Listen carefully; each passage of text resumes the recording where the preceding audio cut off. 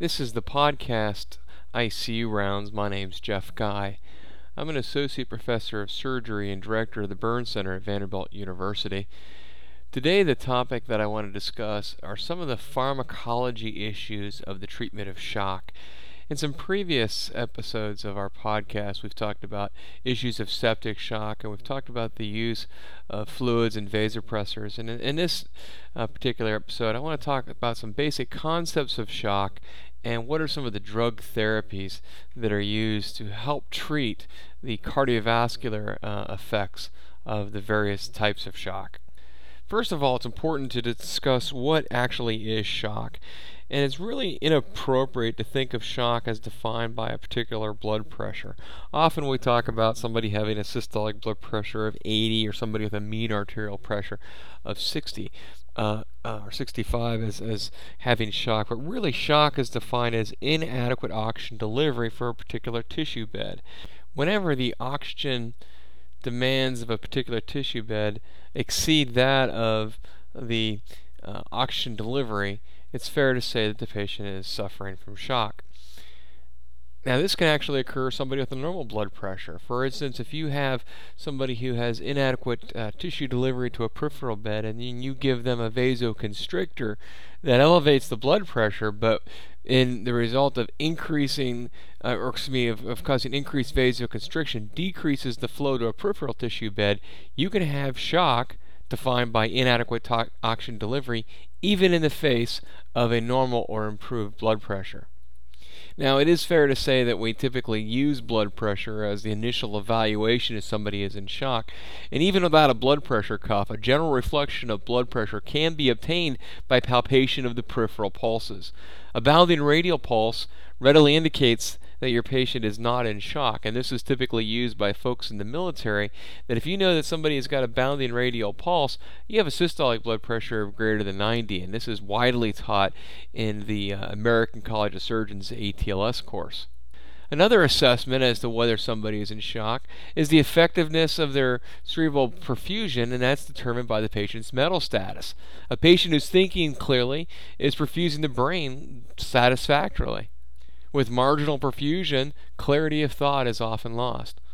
Now, there are several different types of shock, and knowing the type of shock that you're treating will certainly help you treat the underlying cause, and that was a lot of what we discussed on the episodes about sepsis, that if somebody's hypotensive from septic shock and all you're doing is trying to treat the blood pressure, you're clearly missing what's causing the shock. And we say if the muffler falls off the car, you can turn up the radio, and they're not aware of the bad muffler, or you can treat the underlying problem, and that is fix the muffler. Well, there are four types of shock generally. There's hypovolemic shock, and we'll see this typically in the form of blood loss in a trauma patient, hypovolemia from loss of fluids and plasma in a patient who is a burn victim, or dehydration, patient who may have diarrhea or even something like a diabetic ketoacidosis. Cardiogenic shock is reasonably straightforward, and typically these are going to be patients who have suffered some sort of myocardial event. Neurogenic shock, typically in people who have had some form of traumatic brain injury or even spinal cord injury, and septic shock, which has been a source of discussion in the two previous podcasts.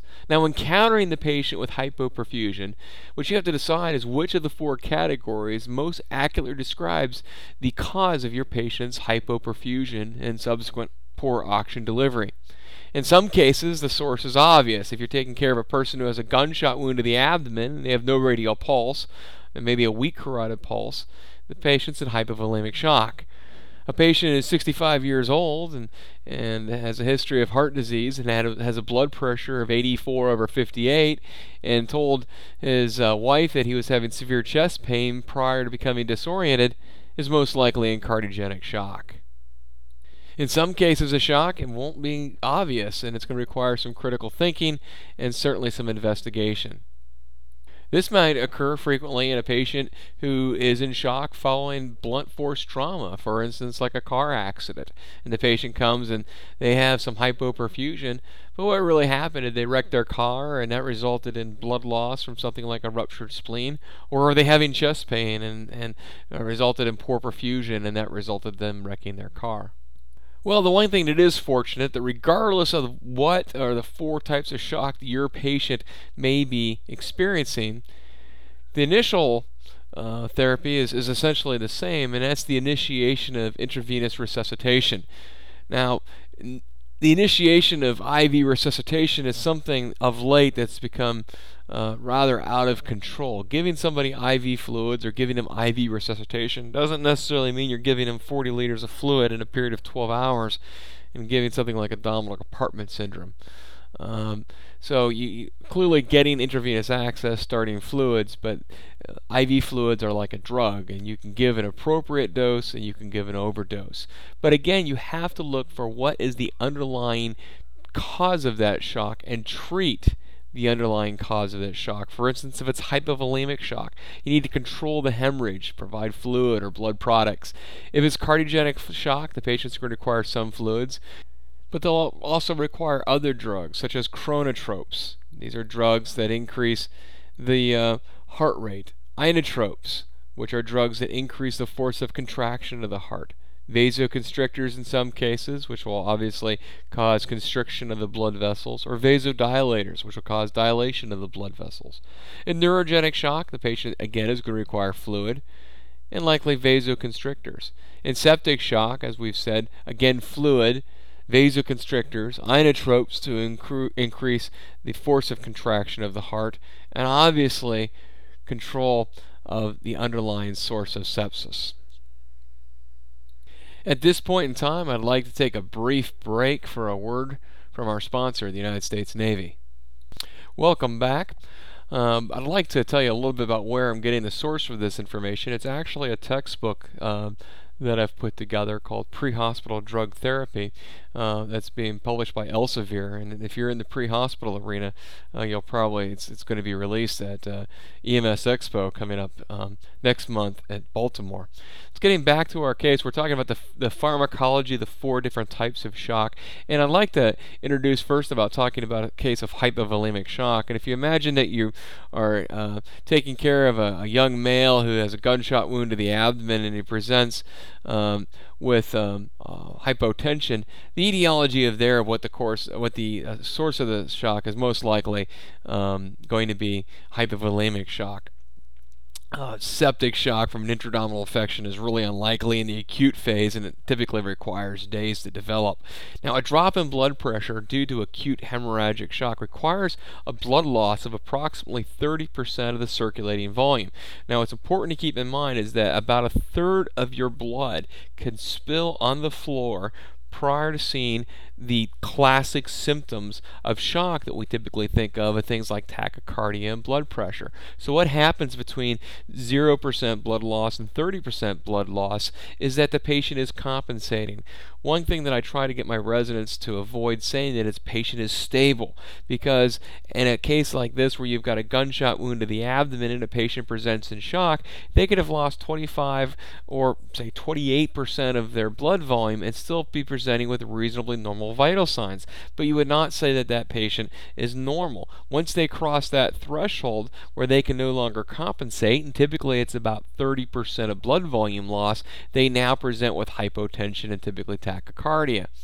Well, how much blood does this represent? Well, typically, blood volume is roughly 7% of one's ideal body weight. So if this person who's suffering from a gunshot wound is 80 kilograms, the circulating blood volume is roughly 7% of 80, or it's roughly 5,600 cc's. The circulating volume loss can cause a drop of blood pressure is about 1,600 to 1,700 cc's. In other words, more than 3 units of blood have to be lost prior to someone developing hypotension. Now, clearly, treating the underlying cause in somebody with a gunshot wound is control of the hemorrhage. Superficial or extremity sources of bleeding typically can be controlled with direct pressure. Those of you in the military and in some civilian settings, tourniquets, and now there's these topical hemostatics such as Quick Clot that have been used with great success by the U.S. military. Now, the initial fluid is infused as a crystalloid. Normal saline is typically used for initial resuscitations. There's a lot of interesting research looking at normal saline versus lactated ringers and typically how it affects white blood cells. One of the things that's convenient about normal saline is the compatibility with blood to give blood transfusion. Lactated ringers is also often used in certain circumstances depending on the preservatives used in blood, and this is certainly regional, and you'd have to check with your local blood banks. But in some blood preservatives, lactated ringers is not compatible with the infusion of blood. Clearly, giving fluids and blood needs to be given through large bore intravenous catheters, and we've talked in a previous podcast that in the absence of not being able to get those intravenous lines, you can certainly use an intraosseous line. Initial volume infused should be roughly 2 liters. The response to the initial volume should be assessed. Those patients who demonstrate improved perfusion with crystalloids are typically classified as responders. Responders can then further be broken down into rapid responders, or what we call transient responders. Now, rapid responders will need no further aggressive resuscitation. Rapid responders really have no ongoing bleeding. The source of bleeding in rapid responders has typically been controlled either with pressure or the patient's own normal clotting mechanisms. Transient responders will improve as the intravascular volume is replenished. However, with ongoing bleeding, manifestations of poor perfusion will eventually return. Transient responders will typically require blood transfusions to control the bleeding. Non-responders basically have uncontrolled hemorrhage, and these patients will require blood transfusion and control of the blood loss. Now, we said the name of this talk is Pharmacology of Shock, but yet we're talking about intravenous fluids. Well, dosing of intravenous fluids is as important as dosing any other type of medication. There's some controversy exists that regards fluid administration to victims of penetrating torso trauma. Control of hemorrhage for cavitary torso trauma requires interventions out of the scope of practice of most people, unless you're a surgeon. But the best opportunity for hemostasis is the victim's clotting mechanisms. Now, aggressive fluid resuscitation to restore normal blood pressure results in dislodgement of the fragile clot. Then bleeding resumes. The platelets and coagulation proteins that are consumed in the formation of the clot are then lost. And as you lose these valuable clotting factors, the patient's their own body is more predisposed for ongoing bleeding as you continue to limit platelets and coagulation proteins. They become further diluted as aggressive fluid resuscitation continues. In addition, large volumes of unwarm fluids will result in hypothermia. And this has led to the idea of hypotension resuscitation or limited resuscitation. And these are terms that are really used to describe fluid algorithms that are used to restore systolic blood pressure to subnormal levels, not normal levels. After controlled hemorrhage, once you've controlled that bleeding, then you can go to standard endpoints for resuscitation. Now, we know the idea of permissive hypocapnia in some circles in regards to mechanical ventilation, and this is similar to that in permissive hypotension. Now, one protocol for hypotension resuscitation guideline tries to achieve and maintain adequate perfusion assessed by 4 criteria. And this is fluid is administered in volumes to achieve one of these 4 criteria, and that is consciousness as evidenced by someone following commands, a palpable radial pulse, a systolic blood pressure of 90, or a mean arterial blood pressure of 60. And if you're in the military, this is actually outlined in the, you can probably get this certainly online, the manuscript Emergency War Surgery, 3rd United States Revision, Department of Defense, published in 2004. So you do a limited resuscitation to one of those 4 endpoints. And let's review those again. Patient is conscious and following commands, or patient has a palpable radial pulse, or the patient has a systolic blood pressure of 90, or the patient has a mean arterial pressure of 60. Now, I want to give an example for those of you who are a little bit skeptical about this idea of limited resuscitation or permissive hypotension. I want you to take a bottle of water and empty half of that bottle of water out. Now you've got half a bottle of water. Now, if you're an optimist, it's half full. If you're a pessimist, it's half empty. Now, take a knife and just stab it once or twice. Now your bottle is leaking and you're trying to keep that fluid in there. So what do is now start squeezing the bottle. And as you squeeze the bottle, what happens is you're increasing the pressure of that fluid on the walls of that vessel.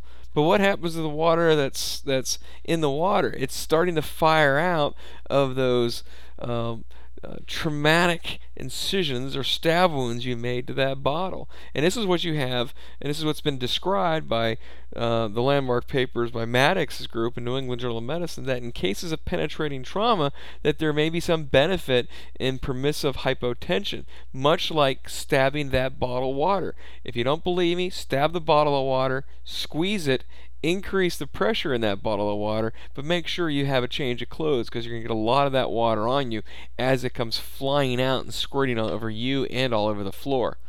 Now, I don't want to make a very large talk about the use of packed red blood cells, and we have talked previously in some podcasts about limiting transfusions.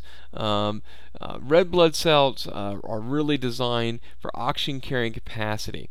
There are other measures of volume. And the military, in their experience, has really changed our modern perception of how we give blood. And they've done some fascinating work with one-to-one-to-one component therapy, meaning basically giving whole blood. We've typically in the past have given 4 or 5 units of packed red blood cells, and then we start thinking about giving some plasma, and then we start thinking about giving some platelets. But there's been some interesting things written by the military and by the Institute for Surgical Research about changing our paradigms for that, but that's not what we're going to talk about in this podcast. Let's assume for the sake of discussion that you feel that this patient does have an indication for transfusion. Well, in standard transfusion therapy, the greatest risk is ABO incompatible blood transfusions. Now, ABO incompatibility may not be a concern in a trauma situation or in a pre-hospital or a field military situation, because type O blood may be all that's available. Information of a patient's blood type and testing may not be practical in an emergent trauma situation. For those situations, only universal donor blood or type O is available. There are 4 types of blood, as we know. There's O, A, B, and AB. Type A has the A antigen on the red cell surface. Type B has the B surface antigen, and type AB has both the AB antigen.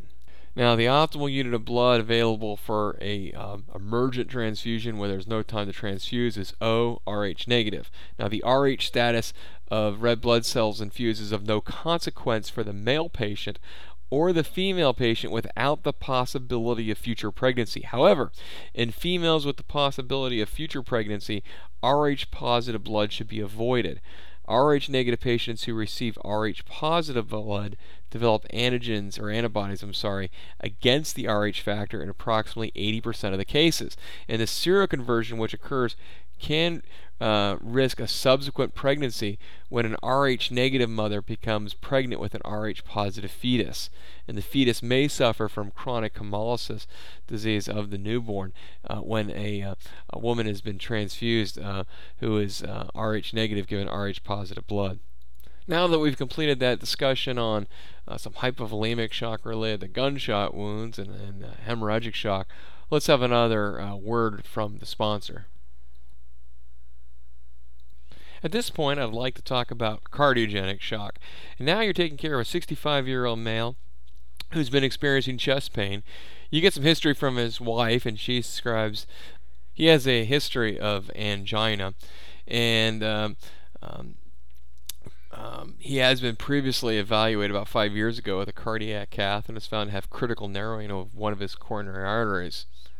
At that point, 5 years ago, they placed a stent, and he's been symptom-free at that time. The day that you actually see the patient, he's complaining of chest pressure, which he says is nothing like he's ever experienced, and he is short of breath. There's somewhat an uneasiness about him that started about 90 minutes ago. His extremities are cool, and his radial pulse is present. He does have prominent external jugular veins. His heart rate is somewhat fast at 104 beats per minute, and his blood pressure is only 86/58. He's breathing 22 times a minute. And you listen to him, and he's got rails are present in his lungs bilaterally.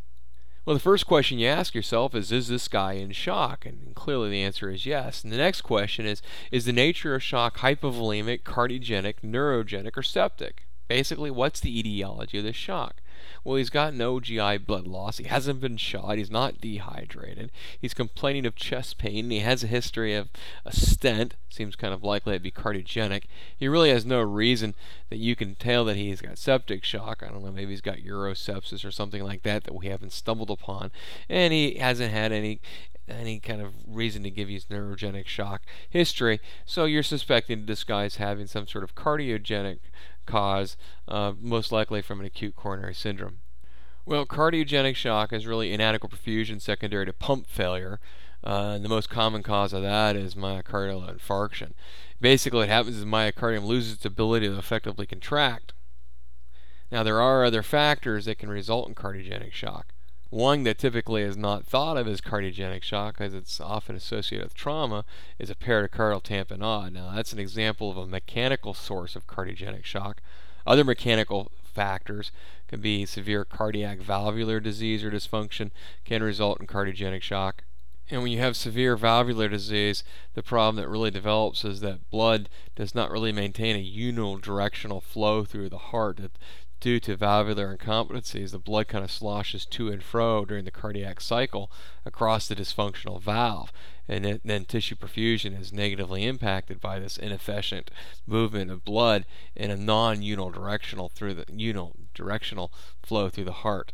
Major clinical features of cardiogenic shock are evidenced in this patient particularly are inadequate tissue perfusion, and this is manifested by vasoconstriction, delayed capillary refill, and a decreased metal capacity.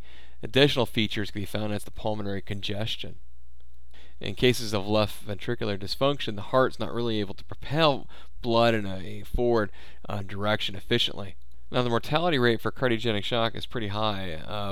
Hullenberg and colleagues back in 1999 quoted that the mortality rate for cardiogenic shock is between 50 and 80%.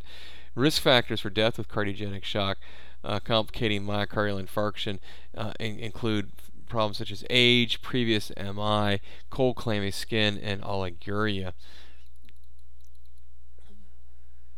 The best outcomes for cardiogenic shock are achieved in those patients in whom the cause of cardiac dysfunction could be reversed quickly.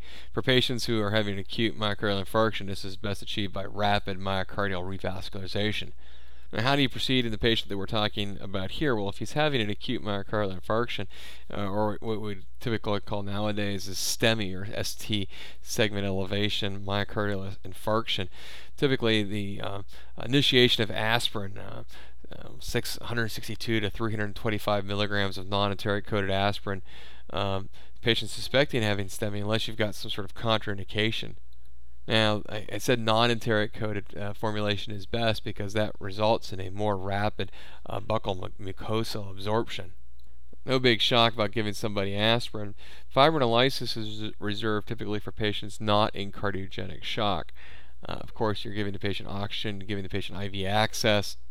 But you need to be very careful, particularly in this type of patient, to avoid excessive fluid administration. Remember, we've already said this patient is likely experiencing some element of congestive heart failure, and over-aggressive or over-infusion of the intravenous fluids will probably aggravate the patient's pulmonary condition.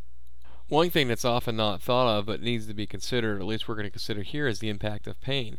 Pain can have significant negative impact on your patient's cardiovascular status. Pain increases the sympathetic output. It increases, and that increased sympathetic output will increase oxygen demand on the heart. It'll increase the preload and afterload. Morphine could and should be used, but it should be used judiciously. Typically, these are given intravenously. Intramuscular administration may lead to some variable absorption.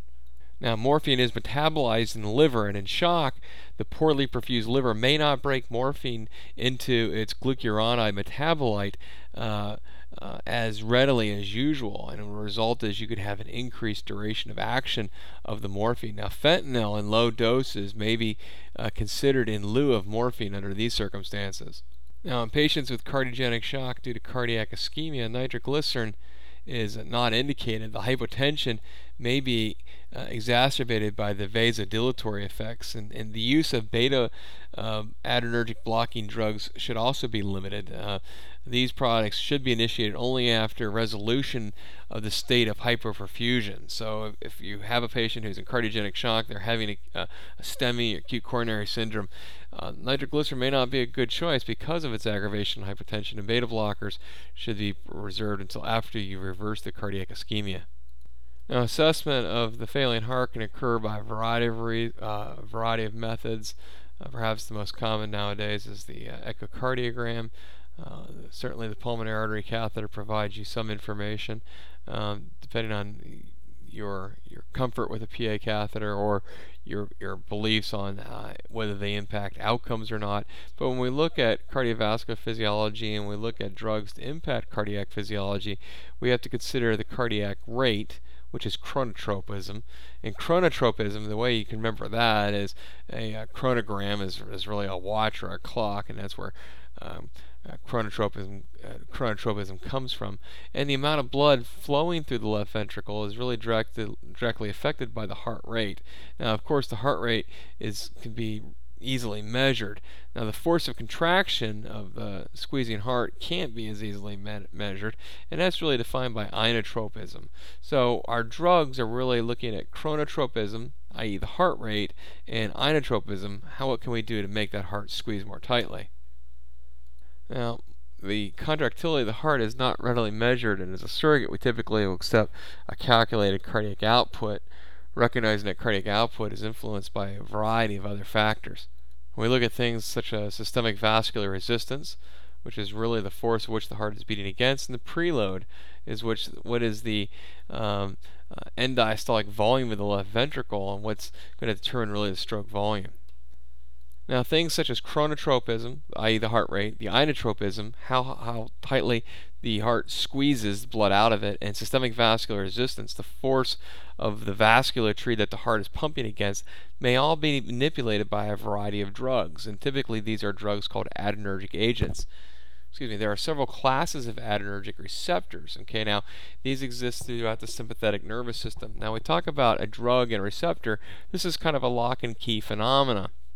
The receptor is typically like the keyhole of a key, has a very specific three-dimensional configuration, and these drugs or these adrenergic agents have a very specific three-dimensional form to them, and they fit into that key. Now, adrenergic agents, you know the word adrenaline.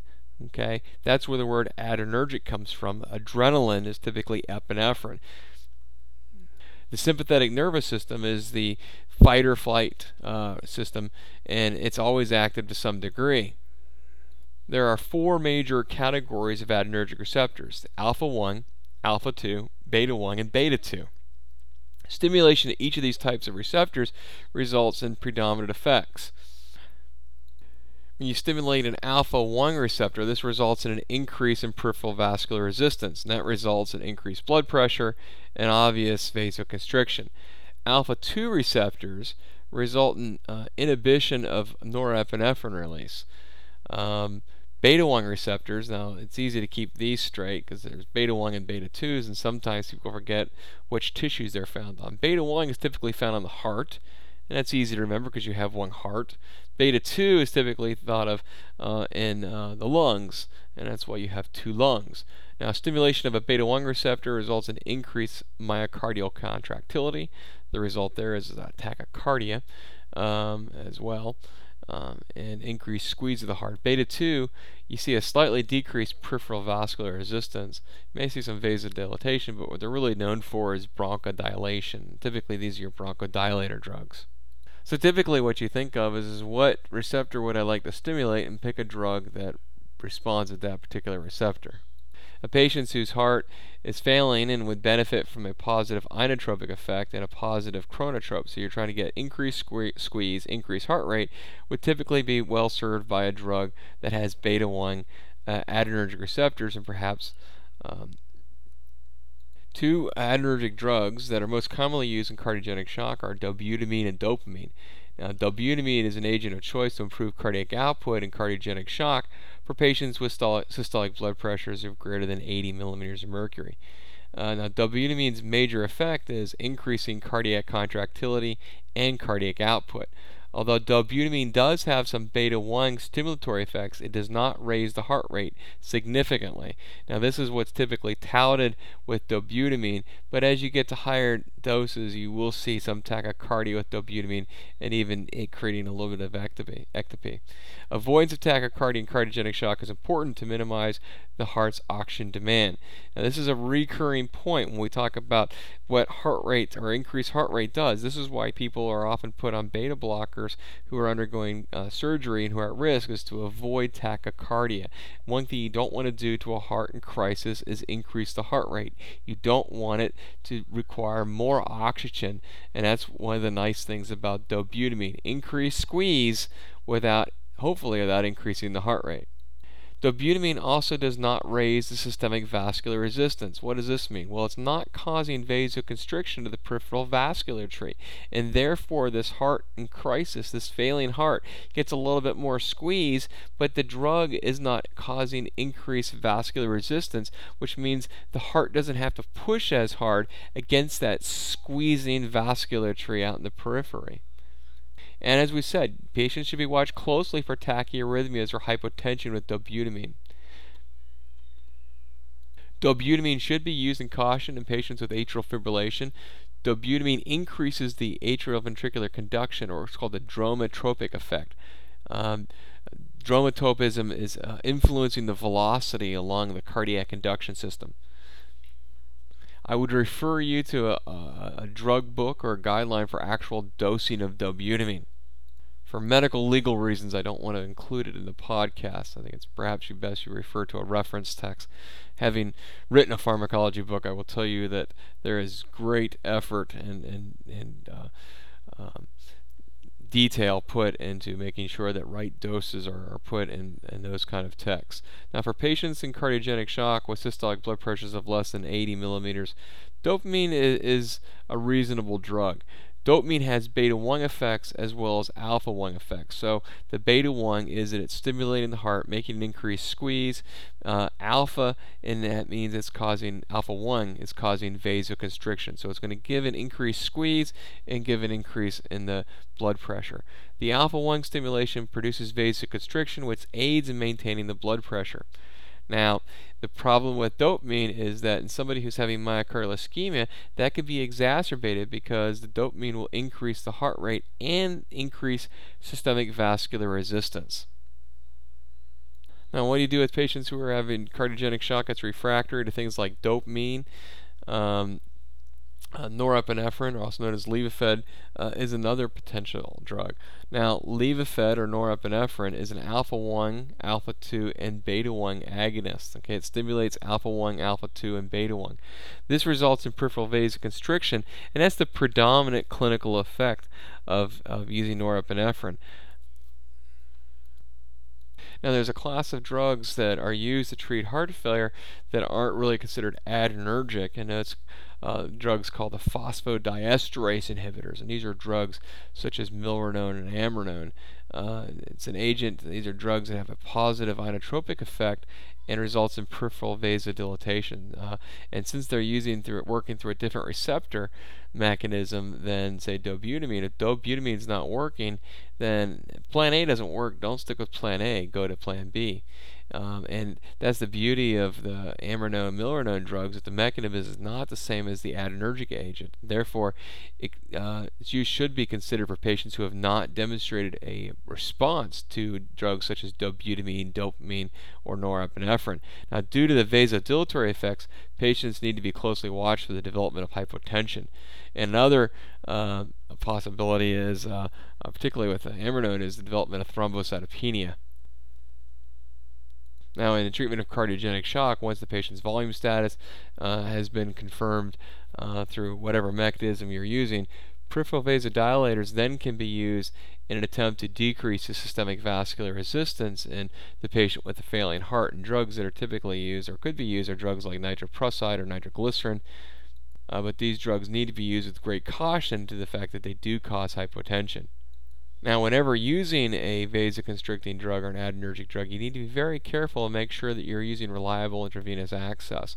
The reason for this is that if the patient infiltrates their IV and you're using these powerful vasoconstrictors, they will actually cause significant soft tissue necrosis and damage.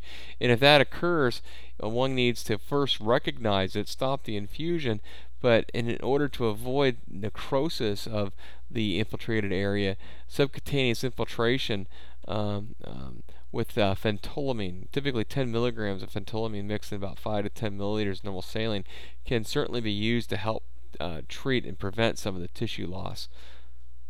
Now, if we talk about neurogenic shock, neurogenic shock is shock that's due to loss of sympathetic tone due to an interruption of the descending sympathetic pathways of the spinal cord. Now, the vascular tone is lost, and this results in vasodilation in the areas of the body now without sympathetic input. It's a relative lack of volumes available to fill the vascular tree. So what happens is that you basically lose your sympathetic tone, you get systemic vasodilatation, and even though you haven't dropped an ounce of blood, what happens is the vessel is larger with the same amount of fluid, and that results in a relative hypovolemia. The preload is diminished, and that results in your shock. In addition, sympathetic pathways, the heart may be interrupted, and the heart can lose some significant inotropic and chronotropic support, so therefore you've got a relative hypovolemia, a heart that's not beating as fast, and perhaps even a heart that's not beating as strong.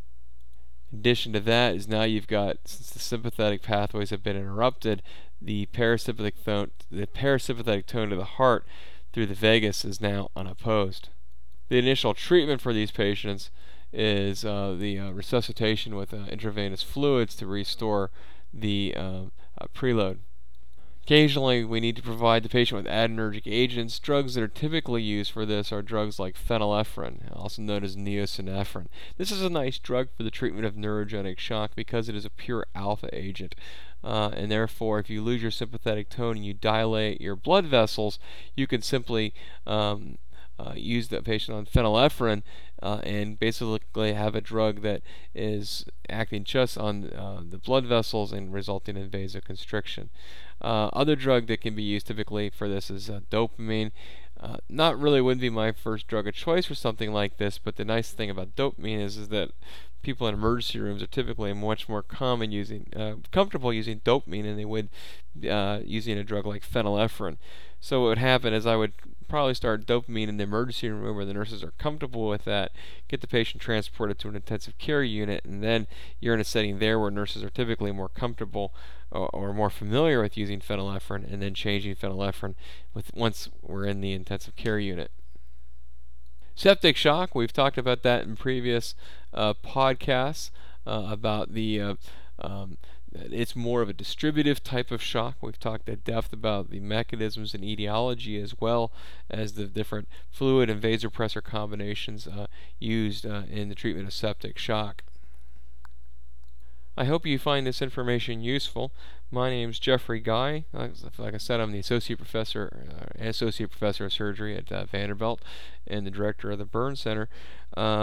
This podcast can be found on iTunes by going to the iTunes store and just doing a search on ICU rounds, or you can get it directly from the website on www.icrounds.com. My website for our burn residents and so forth is at www.burndoc.com. Those of you who sent me email, I do appreciate the feedback as well as the ideas, and don't think that I'm not paying attention to your ideas. I am pulling many of the articles that you folks have sent me and preparing those podcasts as we speak. Thanks for listening. Have a good night.